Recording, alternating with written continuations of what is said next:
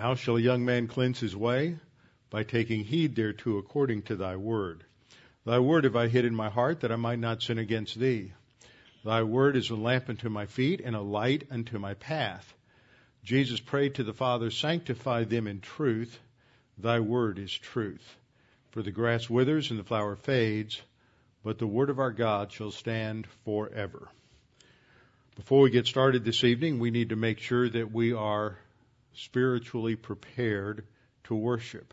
As usual, when we go over to Israel, when we get to Jerusalem, we see quite a few of the mikvaot. That's the plural for mikvah. A mikvah was a pool designed for cleansing. There's about 30 or 40 of them outside the southern steps that was going into the temple. And one of the things that impresses people is that how many times, according to ritual purification laws, that an observant Jew had to go into the mikvaot for cleansing. Just like using 1 John 1:9. We do it again and again and again. That was sort of God's teaching principle, is that so many things can render us ceremonially unclean and so many things render us spiritually unclean that we have to constantly be in the process of cleansing. So 1 John 1:9 says that the way to do that in reality, not in terms of ritual, is to confess our sins. And we just do that 100 times or more during the day, or it ought to, because we sin so much. And each time we're out of fellowship and we have to recover and we confess our sins. So we need to keep a short account. So we always begin class with a few moments of silent prayer so we can reinforce that principle for everybody. And then I will open in prayer. So let's pray.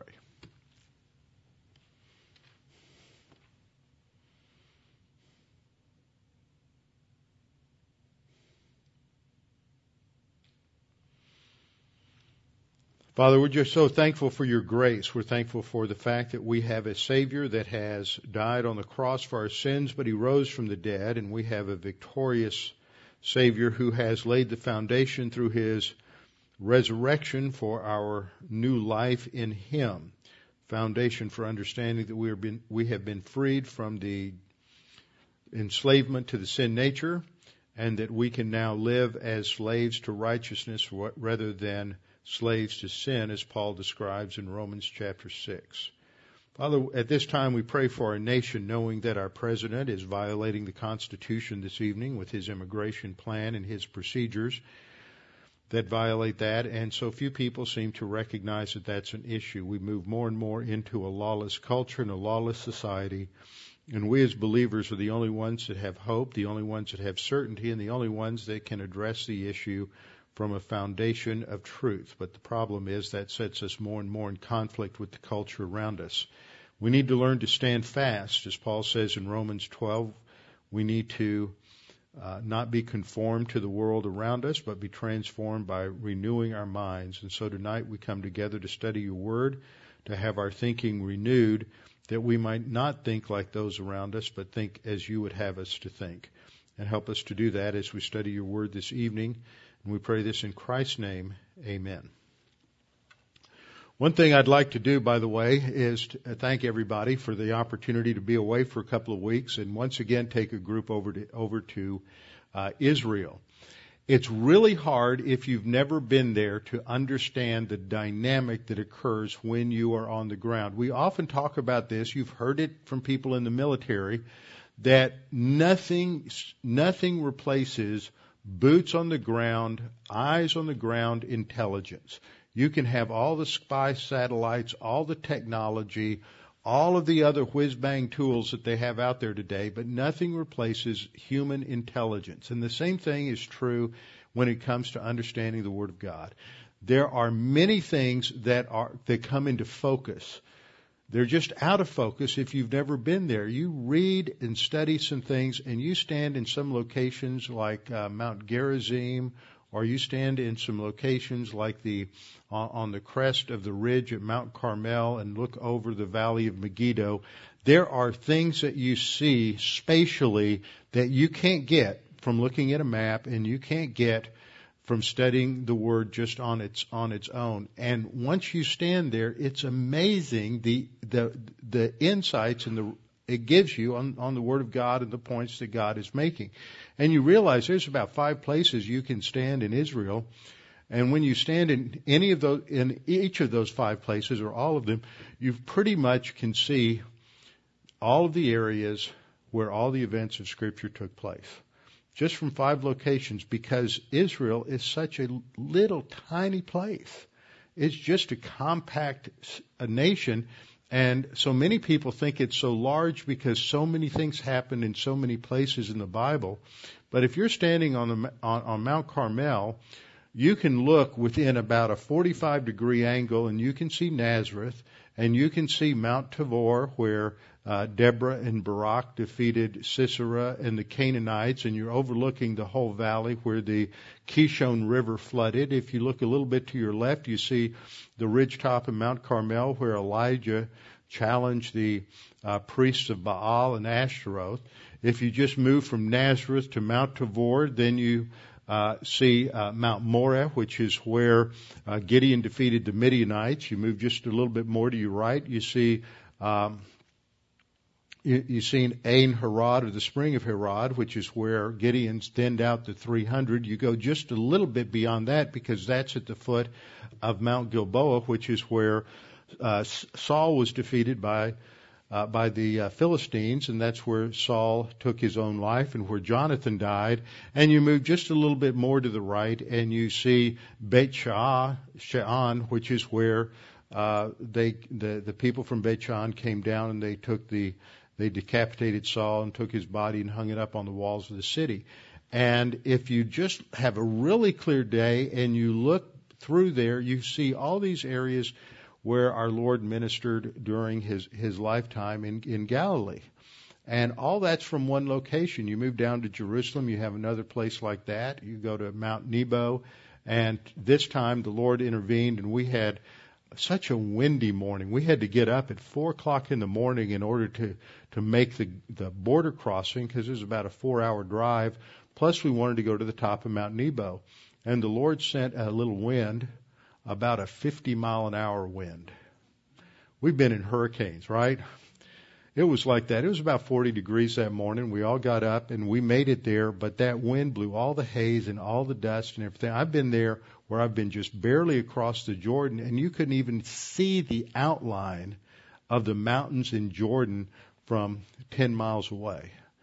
And in fact, there were a couple of days when we were down in along the Dead Sea when the haze was so bad we couldn't see the mountains on the other side of the Dead Sea. But they were so clear from the top of Mount Nebo, we could see the ridge line of the Mount of Olives. It was early enough in the morning to where the sun rising in the east was behind us, and it was reflecting off of the buildings on the ridge of the Mount of Olives, and you could see the steeple of the mount on the Church of the Ascension, which is at the very crest of the Mount of Olives, and you could see the sun reflecting off of that steeple. God took Moses up there and showed him all the promised land. We couldn't see all the promised land, but we saw a lot of it. And I've been up there before when you could barely see Israel from Mount Nebo. And it's not that far. So it was just remarkable. We had a tremendous time. But I wanted to have John Williamson come up first, and he's going to say a couple of things about what he learned on the trip, and then Gregory Freehoff's going to come up and say a couple of things, and then we're going to get into Romans. So John, come on up first.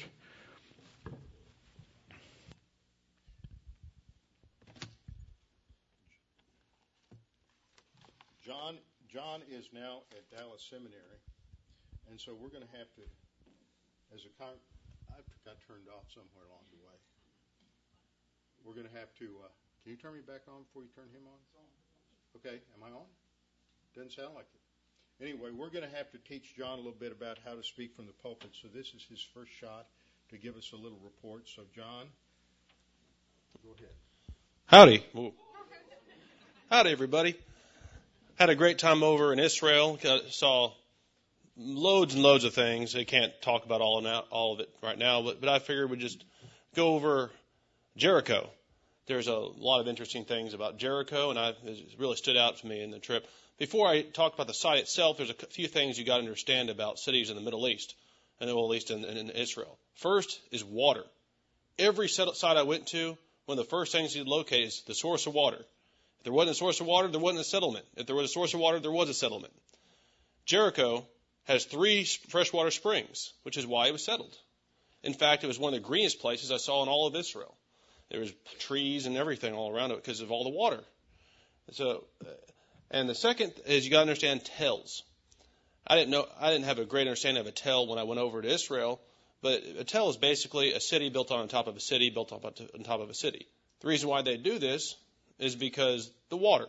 Where there's water, you can have settlement. So a tell has a very distinct shape. It has a profile of a trapezoid. It's got real steep slopes and a kind of a flat top. So you can, if you can train a 5-year-old, he can go and see a tell like, hey, there was an old city there. And as you drive by, we see a few of them that weren't dug, hadn't been dug up. The reason why you have a tell, it had a trapezoid shape, is because basically because of battering rams. When they first built their city walls on the plain, for defense, invaders invented the battering ram, and they can go and knock down the walls and get in there and kill everybody.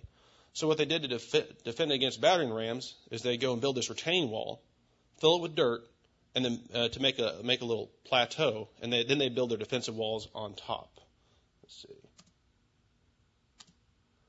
Yeah, you can see here's a little illustration of Jericho. You got the retaining wall where the man is standing. That's mainly built to have earth there to build up the structure to build the city on.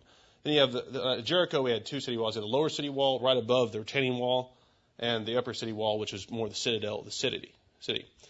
So what I want to talk about, and particularly in Jericho, I want to read from Joshua chapter 6, verse 20. You all know about Jericho.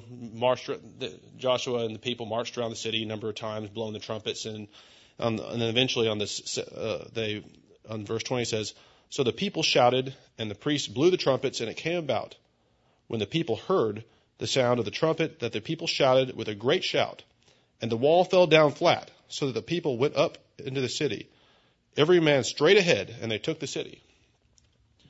Now, see the steepness of that retaining wall? You can't run straight in the city over that wall. There's always a fairly narrow, winding path to get up onto these tells. But one thing to note, when the city walls fell down, they fell down like a ramp all around the city, which I find kind of ironic. These walls that were meant to defend the city were the ramp that people could charge up over the retaining wall and charge straight into the city, straight ahead. It was really quite impressive. You got here. You see that's a picture of the retaining wall, the blocks there, and in the foreground you see these clay structures. It was built later, out of the stone and out of the clay from the upper wall, from the lower wall, from that old city wall right above the retaining wall.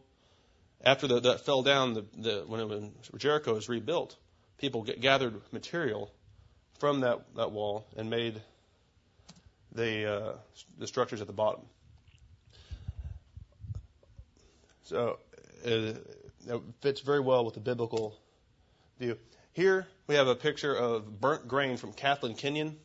She was the second person to excavate Jericho.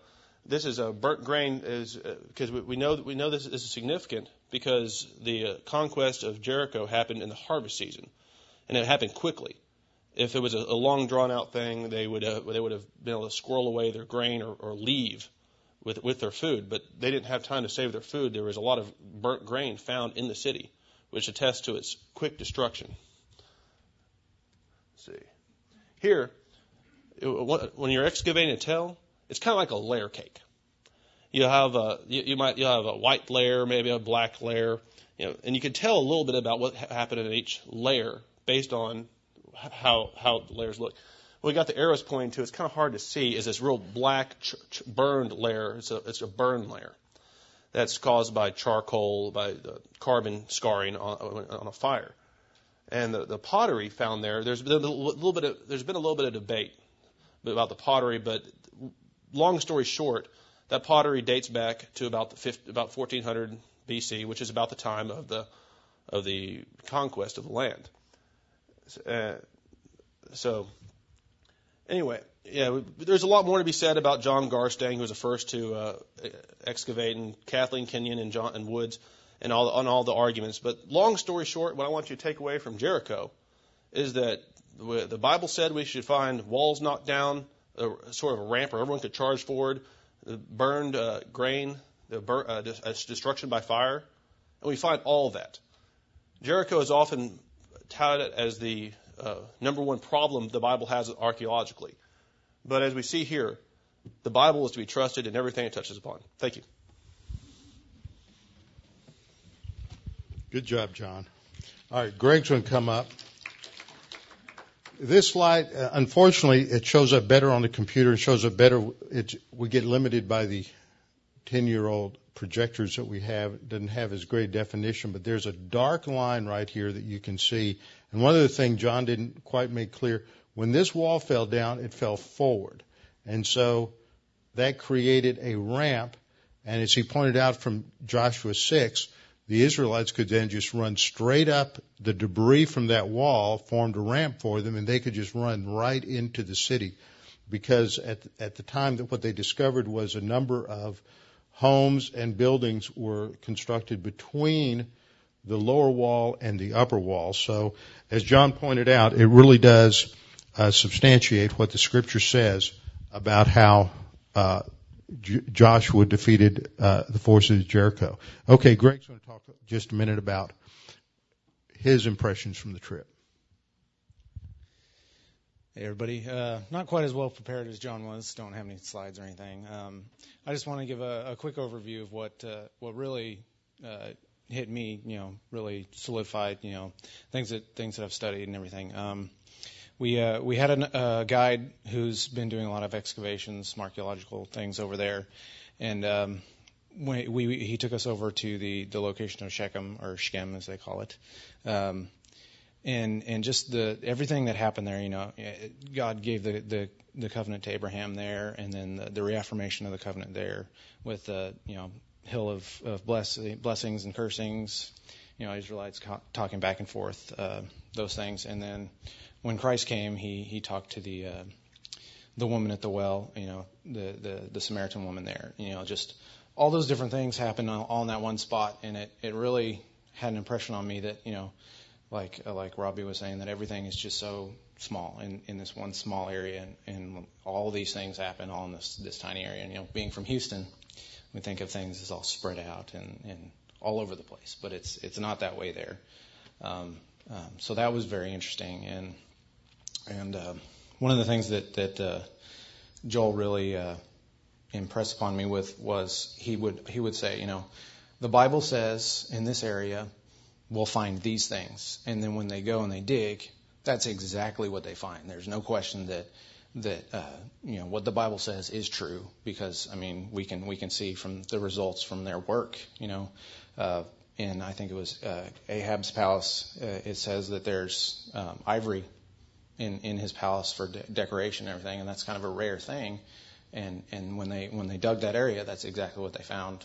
And they had the pieces that they showed images of that are in the museums, and it was just incredible just to see that all that kind of stuff. And so that was one of the things that I found just really, really impressive, and and just solidifies that the Word of God is what it says it is. It's true, and you can depend on it 100%. So that's about it for me. Thanks, Greg. That's one of the things that's a real. Am I on? I don't hear myself coming out of the speaker. The thing is plugged in.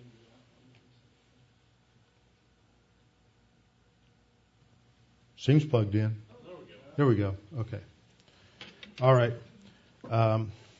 That's one of the things that really comes across when you go on a trip of this nature, is you go to the biblical sites and you see what's there. And it brings it out in a fresh way. And what Greg was pointing out, as we stood on Mount Gerizim, you can look down and you see Shechem. That's how the Hebrew pronunciation. There's no E at the beginning. It's just SH Chem, Shem. And that's where, of course, Abraham stopped when he first came into the land, Genesis 12:6, and he built an altar. God reconfirmed the covenant there. He left, 12:7, he goes down to between Bethel and Ai, and we drove in the highway just right next to the hill where he and Sarah would have camped. And it's all becomes so very real, and you realize how, once again, how close everything is in terms of these locations. And we'll talk some more about this. I'm going to have some slides and a few things to point out when we, probably next Tuesday night, we've had a little time to recover and get organized.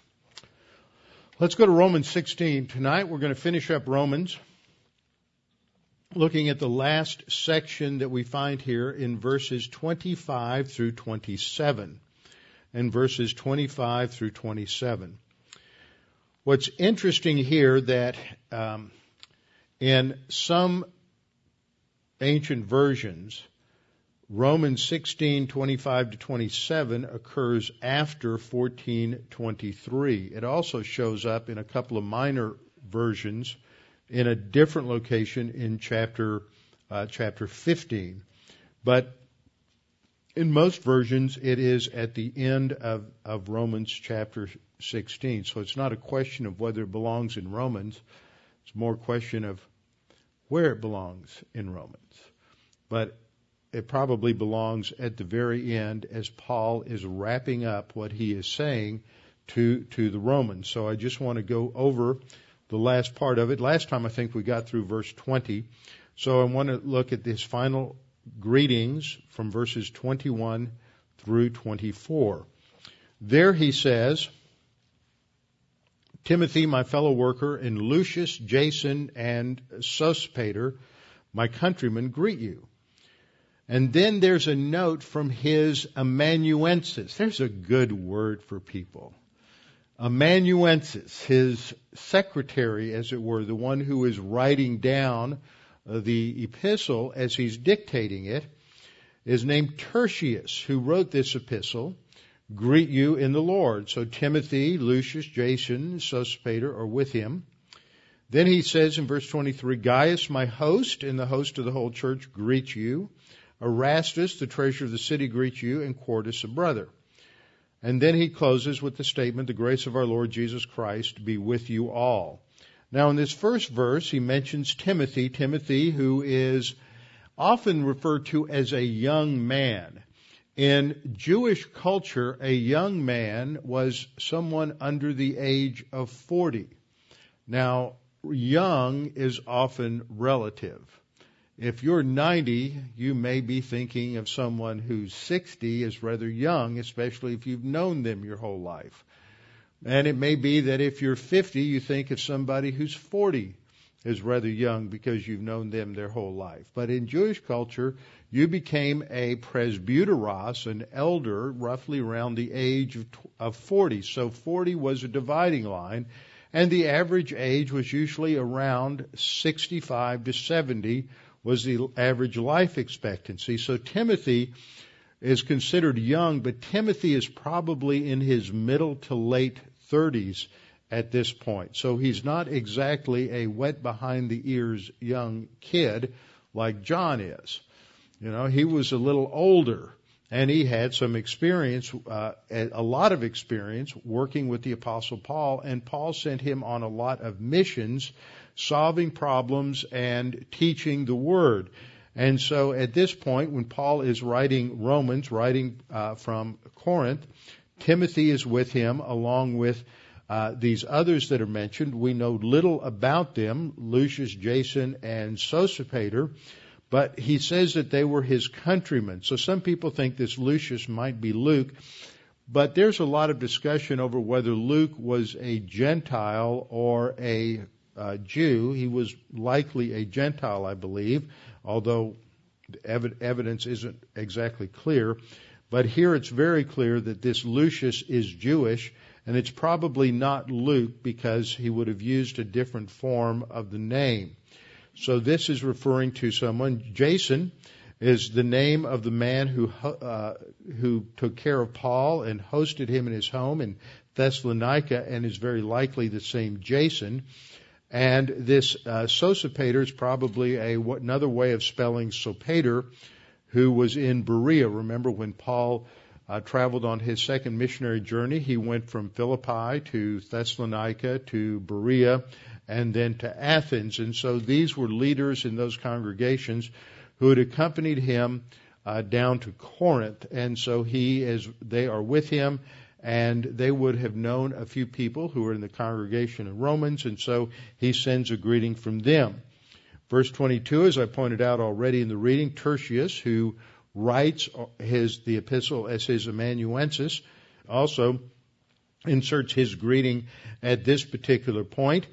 And this was something that was standard practice in the ancient world, where someone would write out the letter for the person who was dictating it, and Paul would have dictated it and Tertius would have written it out. Then we have a reference in verses 23 to Gaius and to Erastus, who's the treasurer of the city. So this is someone who's got a significant role in the city of Corinth. And they also greet him, and then another believer by the name of Quartus. We don't know anything more about them other than their listing here. This Gaius, who hosts Paul, is very likely the person mentioned in Acts 18:7, and his name was Gaius Titius Justus, and his house was next door to the synagogue. But some of these names were common, so it's a little bit uncertain exactly as to the exact identification.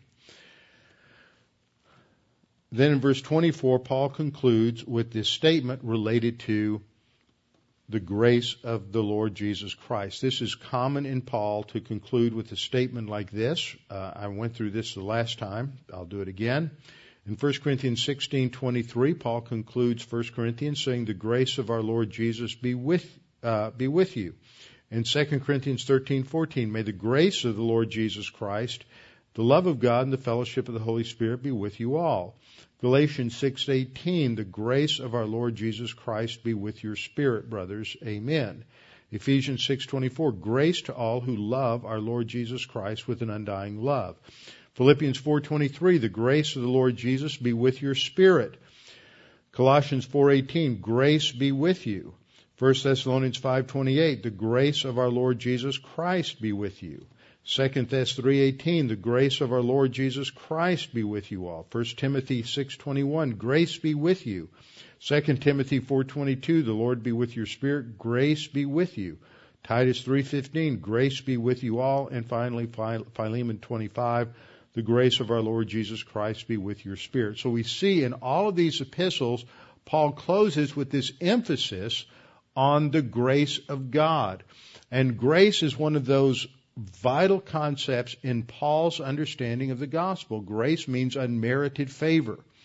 And one thing that really strikes you when you take a trip in the older part of Europe, where you have older established churches that have been influenced by Greek Orthodoxy, Roman Catholicism, some of the other Armenian Orthodox or Assyrian Orthodox. Yes, indeed, there are still people who consider themselves Assyrians over in the Middle East. You realize how horrible legalism is. We don't have a clue here. You can go to a Greek Orthodox or a Roman Catholic church in the U.S., but you don't see anything like what you see over in Italy or over in Greece or in any of the countries in the Middle East, with all of the different rituals and all the different icons and the smells and the bells and all of the ritual that is just burdensome. I mean, I think you can talk to just about anybody who's taken a trip over to Israel, and when you go in these churches, whether it's the Church of the Holy Sepulchre in Jerusalem or the Church of the Nativity in Bethlehem or some of the other churches up in Galilee, it's just oppressive. And you just come away saying, just thank God for grace. And then you look at the kind of legalism that still dominates in a lot of the Hasidic or Haredim, the ultra-Orthodox among Israel, and you realize what a burden it is. When Jesus talked about the fact that the law was like a yoke, it was a heavy burden to the people. And Paul comes along with this wonderful message of grace, that we don't do anything to earn or deserve God's favor. God has freely given it to us because Jesus Christ did all of the work. And so he continuously emphasizes the importance of grace. And we should as well. Grace should characterize our lives. Now we come to the final benediction in Romans 16:25-31. And I just want to read these verses. It's important when you look at a complex sentence like this to get to the heart of the sentence. Paul writes, "Now to him who is able to establish you according to my gospel and the preaching of Jesus Christ, according to the revelation of the mystery kept secret since the world began, but now made manifest, and by the prophetic scriptures made known to all nations, according to the commandment of the everlasting God, for obedience to the faith, to God alone wise, be glory through Jesus Christ forever. Amen." Now when we look at this, we ought to look at this 3-verse section here and say, well, what's the main idea? There are a lot of grammatically dependent clauses here. It starts off, now to him. Well, what's the subject? To him is in the dative, but we don't have a main verb yet telling us what the action is. Now to him. And then the next phrase defines him. He's the one who's able to establish you according to my gospel and according to the preaching of Jesus Christ. Then we have another phrase, another prepositional phrase, according to the revelation of the mystery kept secret since the world began. We still haven't figured out what the main verb is. But now we have a contrast. He's able to establish you according to the revelation of the mystery, but now made manifest. The mystery was something that wasn't revealed, but now something has been revealed, and it's revealed by the prophetic scriptures. Now let me ask you, what are the prophetic scriptures? Is this the Old Testament or is this the New Testament? You have to read it pretty carefully to figure it out. And that's important to understand what Paul is saying. It's not the Old Testament. Now made manifest and by the prophetic scriptures made known to all nations. That's not the Old Testament. That's the New Testament, as we'll see when we get there. And then you have another phrase, according to the commandment of the everlasting God. Then we finally get to Romans 16:27, to God. See, he's picking up where he started in verse 25, now to him. And then he goes through almost 2 whole verses just describing what's so significant about the him, about God the Father.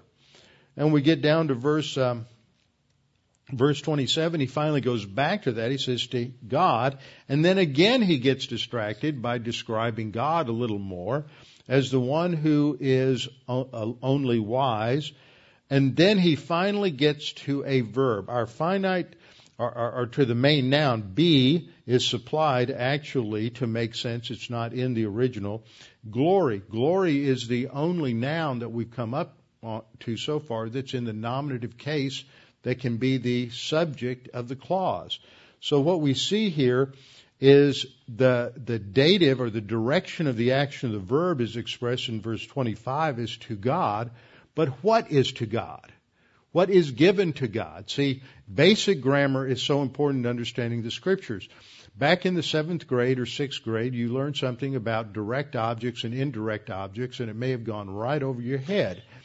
Whenever you have a verb or any kind of action, it is always directed to or toward someone. Okay, so if you give a gift, what you're giving is a gift. That's the object of the verb. That's usually expressed in the accusative case. Then you have, if you're giving someone a gift, you're giving a gift to your husband, your wife, your child, your friend. That's your indirect object. That's what you have here at the beginning. The him is in the dative case, which expresses the indirect object. And what we have here is the noun for glory is in the nominative case, which indicates that's the subject of an unstated verb. That's the only noun here that can be it. So that can be the subject. So what we see is that Paul is saying now, as he brings it to a conclusion, glory to God. You look at these 3 verses, that's the guts of what Paul is saying. That's the core statement. That's your independent clause. Paul is saying we need to glorify God. We need to give glory to God because God alone is the one who makes a difference in our lives. And that's why he expands upon the concept of deity on God the Father so much in these 3 verses. In verse 25 and 26, all of those terms from the who is able down to the for obedience to faith all describes the him. Why God the Father, glorifying God, is so important because of who he is and what he has done.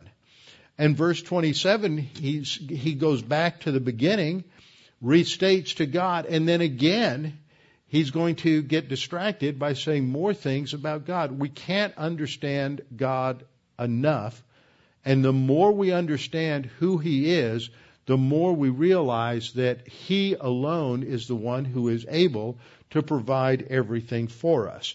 So let's break this down a little bit. On this slide, I'm going to give you the 7 basic points. You don't need to worry about writing all of them down right now because I'm going to break them down one at a time. First of all, what Paul is saying is because God, that is Paul's God, Moses' God, is the only one able to make a stand. That's why we glorify God, because God alone, the God of Abraham, Isaac, and Jacob, not Allah, not some nebulous force out in the universe, not nature, not the universe, but it is the personal, infinite God of Paul, who is the God of Moses, who is the only one who is able to establish us, to make us stable, as we'll see. Second thing he emphasizes in verse 25 is that we're established according to my gospel, Paul says. What's so significant about the phrase, my gospel? We'll look at that. Third, the gospel message that Paul talks about relates to the proclamation of Jesus Christ. He says, now to him who is able, first of all, able to establish you. Second, according to my gospel. And the third thing he says, and the preaching or the proclamation of Jesus Christ. The fourth thing he says is that this is related to the revelation of the mystery kept secret since the world began. So the fourth point is that this is related to the revelation of the mystery doctrine of the church age, which had never previously been disclosed.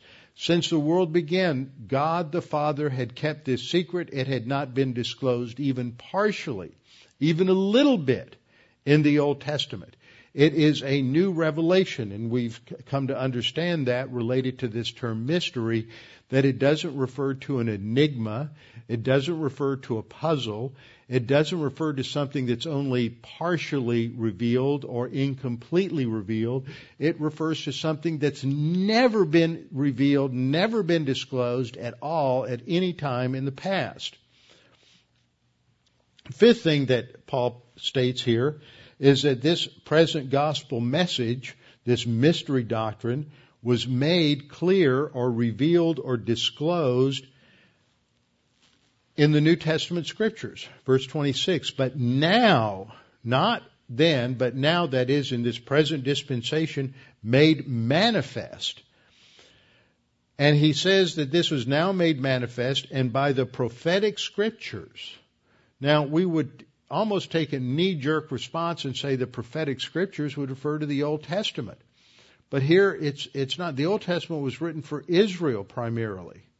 He says the prophetic scriptures made known to all nations. We don't see an emphasis on the goyim, on the ethnoi, on the Gentiles, until we get into the era after the day of Pentecost, after Acts.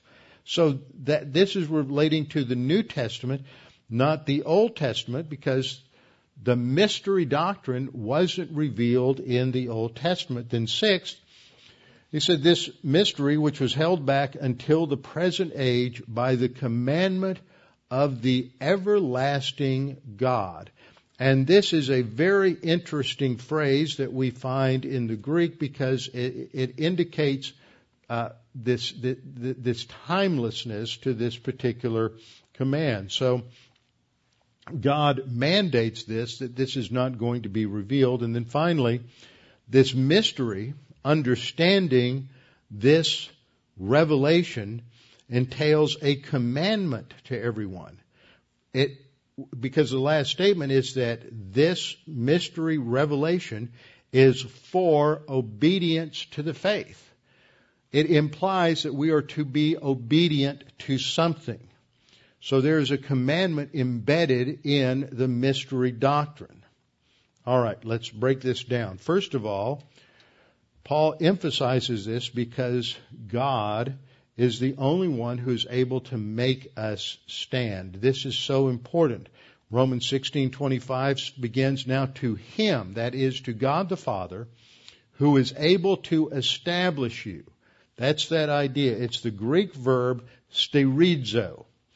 And here it's an aorist active infinitive, which indicates His purpose. His purpose is to make us stand. Here it's completing the concept of the verb able, defining who He is, His power. Whenever you see that word for able, dunamis or dunameo is the verb, it emphasizes God's power, His omnipotence. He is the one who has the power, and the only one who has the power to make us stand, to establish us. And the word sterizo has a wide range of meaning. It indicates making us stable. And I think that's the core idea here for us as believers, is the only way we can have stability in an unstable universe and an unstable, ever-changing world, a world that is dominated by chaos. We have no idea what's going to happen tomorrow. We can't count on anything. Many of us have had hopes and dreams thinking that somehow the past in the United States was going to continue into the future, but we realize that the people in this country who are growing increasingly ignorant of our history have elected leaders who are willingly violating the Constitution of this country, and we don't seem to be able to elect leaders who know how to do anything about it. So now we have a president who is acting like a monarch or an emperor and is boldly flaunting the Constitution this very night. And there's not anything that we can do about it. This is the same pattern that was seen in ancient Rome. It's the same pattern that has been repeated down through the ages as leaders take office and people become lazy and complacent and are no longer involved, no longer watching over their government. And what we see in the cycles of civilization is when people become ignorant of what's going on and they're no longer watching, that they once again return to the status of slaves to government, which is exactly what this president intends to do. By his actions, he's becoming a criminal, but no one seems to care, and if they do, they don't have the power to do anything about it. The only way we're going to have stability in life is when we base our life on the doctrine of God's Word. That's the only thing that doesn't change. And we've had 200 years of wonderful history in this country. Maybe there'll be a change in the future, but if things continue the way they do, the only way that you and I are going to survive with joy and happiness is if we base that upon the Word of God. And that means we have to thoroughly know the Word of God. This idea of being established really frames or brackets Romans. In Romans 1:11, in the introduction, Paul said, "For I long to see you, that I may impart to you some spiritual gift," that is, his teaching. so that you may be established. The key to being established is to study the Word, is to know what God has revealed to us. So in the introduction, Paul says he's going to impart some spiritual gift to them, that is his gift of apostleship and teaching, so that they can be established. And at his conclusion, he says that ultimately it is God who is the one who establishes us. We see this in a number of other passages where Paul uses this word. He only uses it twice in Romans. In 1 Thessalonians, he used it several times. He said he sent Timothy back to the Thessalonians. We saw on his second missionary journey, he sent Timothy and others back. And he sent him back to establish them and to encourage them concerning their faith. That is, the content of what they believed. So the way Timothy helped in the process of establishing them was to teach the Word. Now what we see in Paul's benediction in Romans 16:25 is ultimately God is the one who establishes us. But how does he do that? What's the means that he uses? Well, it's through his Word. It's through his Word that communicates the content of our faith. In 1 Thessalonians 3:13, Paul used the verb again. He says, so that he may establish you. Again, emphasizing it is God who is the one ultimately who provides stability in our lives. In 2 Thessalonians, he uses the term twice. In 2 Thessalonians 2:17, he said, comfort your hearts and establish you in every good word and work. Who is it that comforts us and who establishes us? It's God the Father. 2 Thessalonians 3:3, but the Lord is faithful who will establish you. Again, it is only God who can establish you. And here the Lord refers to, could be God the Father, it's a little ambiguous, or it could be the Lord Jesus Christ. But ultimately, it's deity. God the Father and God the Son are one, so it can refer to either or both. Then in James 5:8, he says, you also be patient, establish your hearts. Well, the verb there, establish, is an imperative. It's a second person plural imperative telling us that we have a role in establishing ourselves. It's not just up to God. He's ultimately the only basis for stability, but we have to be involved as well. 1 Peter 5:10, he says, may the God of all grace, who called us to his eternal glory by Christ Jesus, after you've suffered a while, perfect, establish, strengthen, and settle you. So here it relates to God the Father's role again. So primarily it's God the Father's role, but not at the expense of our volition. We see that in many places. 1 Thessalonians 3:11 to 13 states that. James 5:8, as I pointed out, uses the word. It's an aorist active imperative. Now this is where grammar plays an important role. It's not a passive concept. You take an active role in establishing yourself. You have to make a decision as to whether or not you are going to study the Word of God and apply it in your life. It's not something that just happens automatically. One of the problems that we have is that there's been an overemphasis on Ephesians 5:18 to be filled by the Spirit. A misdirection and a misemphasis on this. Be filled is a passive voice verb. A lot of people think that all they have to do to be filled by the Holy Spirit is to confess their sins. That's a starting point. Let me use an illustration. It's like a house. The only place that you're going to ever get fed is if you're inside your home. If you're outside your home, there's no food. Inside the house, there's food and growth takes place. Confession is comparable to getting back inside the house. But just being inside the house doesn't mean you're going to stay there. Just being back inside the house doesn't mean you're going to eat.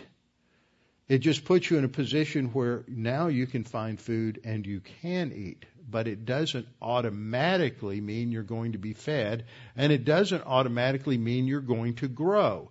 It just puts you in the place where food is available and growth can take place. See, we have other terms that are comparable and are related to being filled by the Spirit. We studied this so many times. We're filled by the Spirit. What are we filled with? Not the Spirit. He's the means of filling. The content of filling is the Word of God. Now, a comparable term is abide in me. If we put it in the vernacular, Jesus is saying, stay in me. Stay there. Don't get out. Stay there. Abide in me. When we sin, we're out of fellowship. That's the term that we use. What that means is we're now walking by the sin nature. We're living our lives by the sin nature. When we confess our sin, it restores us to a position where we can walk by the Spirit. That's the third paragraph. Walking by the Spirit is a moment by moment, day by day decision, step by step. How do we walk? One step at a time. On the trip to Israel, this time I had a new app on my iPhone called Pacer. And it measured our steps. Every day people wanted to know, how many steps did we take today? We would take between 13,000 and 23,000 steps a day. The day we did all of our hiking at Petra, we covered 23,700 and something steps. I totaled them all up on the way home, and we had somewhere in the order of 180 to 185,000 steps for the whole trip, which roughly works out to somewhere between 75 to 80 miles. We didn't do it all at once, and everybody had a great time doing it, and everybody really did a fabulous job on the trip. You have to do something to walk off all those Magnum bars, you know. We had a great time, but you do it one step at a time. You don't just sit there and go, oh, golly, I'm going to walk 80 miles during the next 2 weeks. No, you just look at all the fun things you're going to do that day, and you go out and you do them, and at the end of the day, you realize you walked about 17, 18, or 19,000 steps. Wow, that's impressive, 6 or 7 miles. The next day, you do it again. You have a lot of fun, but it's one step at a time. Each day, and that's the same thing in the Christian life, it's one step at a time. Notice, abiding in me is an active voice verb. That means you do the action. You abide. It's up to you to abide in Christ. It's up to me to abide in Christ. It's up to our volition to say, I'm going to stay in fellowship. Walking by the Spirit means I've got to make a decision to walk by the Spirit each and every day. It's not something that if I confess my sins, I'm just being filled by the Spirit and it's all going to happen to me and the Holy Spirit's going to make decisions and I'm just going to automatically grow. It's amazing how many Christians think that, because they think that confession just basically means now it puts me back in a position where if I just sit in Bible class and listen, I'm going to grow. Guess what? You're wrong. You can sit in Bible class till the cows come home, and unless you're engaging your volition to be obedient moment by moment and day by day, you're not going to grow. You may have 15,000 notebooks filled with all the doctrines in the world, but that doesn't mean you're going anywhere or you've gone anywhere in your Christian life. It just means you know a lot. But it doesn't mean you're implementing it, and implementation or application is the end result. And that means we have to also walk in the light, that is, in the light of God's Word. Again, it's an active voice verb. So we have to make ourselves available to the Holy Spirit to fill us with the Word, but then we have to apply it. That's walking, it's abiding, it's walking in the light. So, we have to in order to obey the Word, we have to walk by the Spirit. Now watch this. If you're going to walk by the Spirit, you have to obey the Word. Jesus said, how do we know if we love God? We obey Him. Now what do we have to do to be able to obey the Word? We have to know the Word. You have to know the Word to obey the Word. In order to know the Word, you first have to learn the Word. You have to learn the Word to know the Word. If you're not in Bible class or you're not listening online regularly, you're not learning the Word. If you're not learning the Word, you won't know the Word. If you don't know the Word, you won't obey the Word. And if you don't obey the Word, you're not going to be walking by the Spirit. So you have to listen to the teaching of God's Word in order to learn the Word. Now that's just all related to that first point of how we become established. It's according to Paul's gospel. That's what he says in Romans 2:16. In the day when God, at the very beginning of the book, he said, in the day when God will judge the secrets of men by Jesus Christ according to my gospel. Now, when is this going to take place? In the day. When is that? That's at the judgment seat of Christ. In the day when God will judge the secrets of men by Jesus Christ. Also, it could refer to in times, great white throne judgment in terms of eternal destiny. but it's according to my gospel. And what I'm pointing out here is the term gospel for Paul has a much broader implication than simply believe on the Lord Jesus Christ and you will be saved. It incorporates everything that flows from that in terms of our spiritual life. But what is Paul's gospel? There are some people who think that the Apostle Paul invented Christianity, not Jesus. You often hear this in a Jewish context.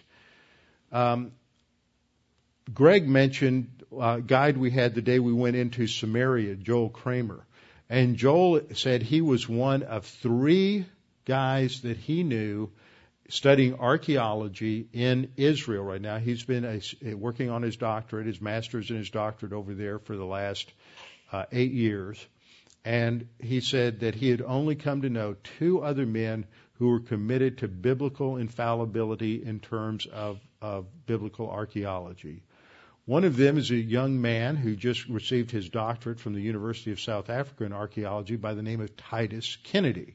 His father is Todd Kennedy, who's the pastor of Spokane Bible Church and has been on the board for Chafer Seminary. And some of you know Todd Kennedy, and he's been involved. So his son is very active and is very close. That's how I came to know Joel, who took us around.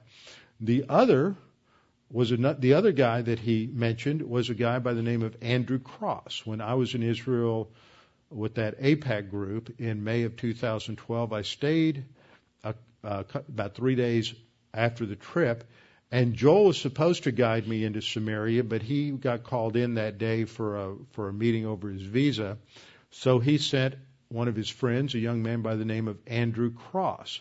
I never made the connection, but he is John Cross's son. John Cross, who is the head of Good Seed, used to be on the board of directors or the governing board for Chafer Seminary, and a young guy committed to the inerrancy and fallibility of God's Word and biblical archaeology. But here he is over in Jerusalem, and a lot of Christians go over there, and he said that it's amazing how many of them have their faith shipwrecked by the stuff that is taught in some of the classrooms over there.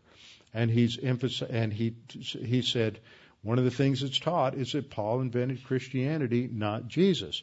So people will go to this, but Paul talks about the gospel many different ways. In Galatians 1, he says he received his gospel not from man, that is, not from the other apostles, but through Jesus Christ, who revealed himself to Paul in Acts chapter 9.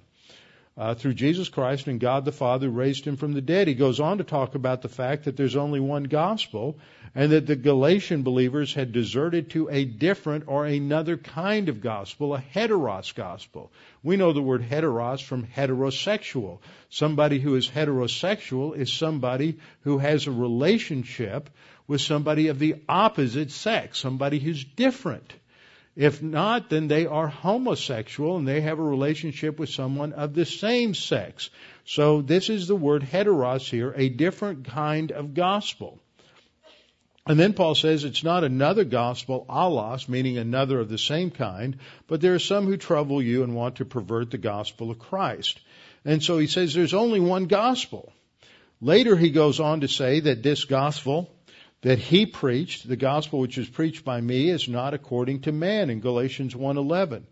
And in 1:12 he says, I didn't receive it from man, nor was I taught it, but it came through the revelation of Jesus Christ. So it's Jesus Christ's gospel, not Paul's gospel. He calls it that in Romans 1:16. I'm not ashamed of the gospel of Christ. In 2 Corinthians 2:12, he talks about proclaiming Christ's gospel. In 2 Corinthians 9:13, he talks about the gospel of Christ. In 2 Corinthians 10:14, at the end there, he talks about the gospel of Christ. It's Christ's gospel, but it's also God's gospel. In Romans 1:1, Paul, a bondservant of Jesus Christ, called to be an apostle, separated to the gospel of God. The gospel of God is the gospel of Christ. The gospel of Christ, Paul says, is his gospel. Romans 15:16 also talks about the gospel of God. 1 Thessalonians 2:2 talks about the gospel of God, as does 1 Thessalonians 2:8. So this is the gospel message that is related to the proclamation of Jesus Christ. The word there is kerugma, indicating something that is proclaimed of Jesus Christ. So that's why it's called Jesus Christ's gospel, because it's about him. The fourth thing, as I pointed out, is that he goes on to say at the end of verse 25, according to the revelation of the mystery. A mystery is a previously unrevealed or undisclosed idea. So something new is disclosed. That's the mystery doctrine related to the church age. What happens in the church age? That all believers, Jew and Gentile, are united in Christ, where there's no distinction. That's Ephesians chapter 2.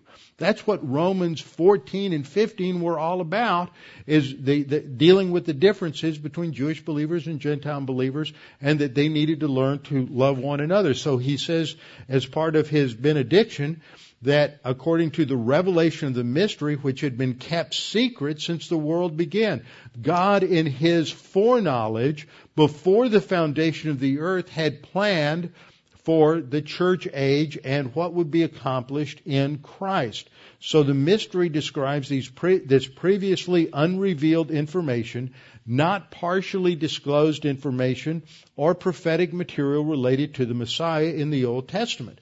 The fifth idea that he has here is that this present gospel message was made through through the New Testament scriptures, which is where we learn of the mystery of the body of Christ. It's not Old Testament, but New Testament. It was made known to all the nations, according to Romans 16:26.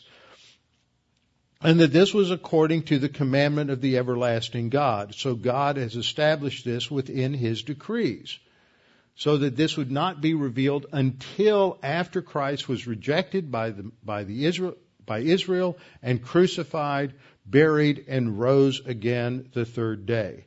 The result of that mystery doctrine, our new position in Christ, is that it entails a responsibility for every believer. God expects us to be obedient to the content of the faith, not faith in Christ, but the whole body of Christian doctrine. This is seen, again, as a reflection of what Paul says at the beginning of Romans. In Romans 1:5, he says, through him we have received grace and apostleship for what? For obedience. See, some people think that grace means we don't have to be obedient. It's all free. But that's not what the Bible says.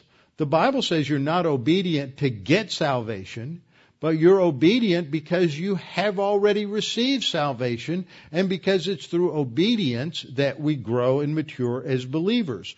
So we are to be obedient to the faith, that is the body of doctrine that has been revealed to us among all the nations, as we are among all the various Gentile nations around the world.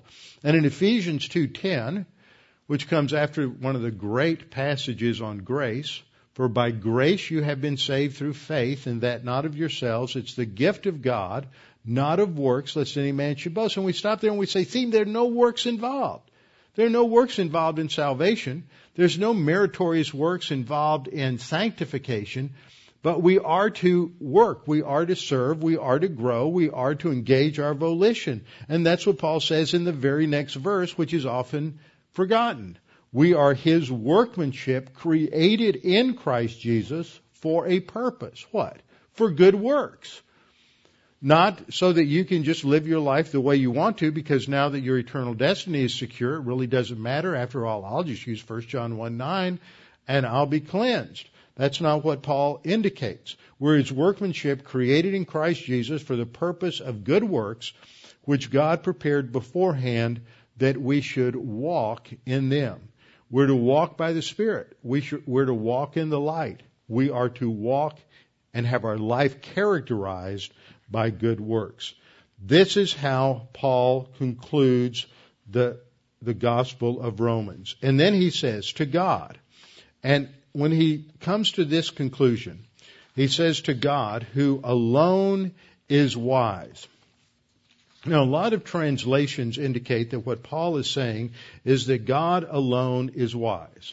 He is saying that. But I think he is saying more than that. He is saying to the only God who alone is wise.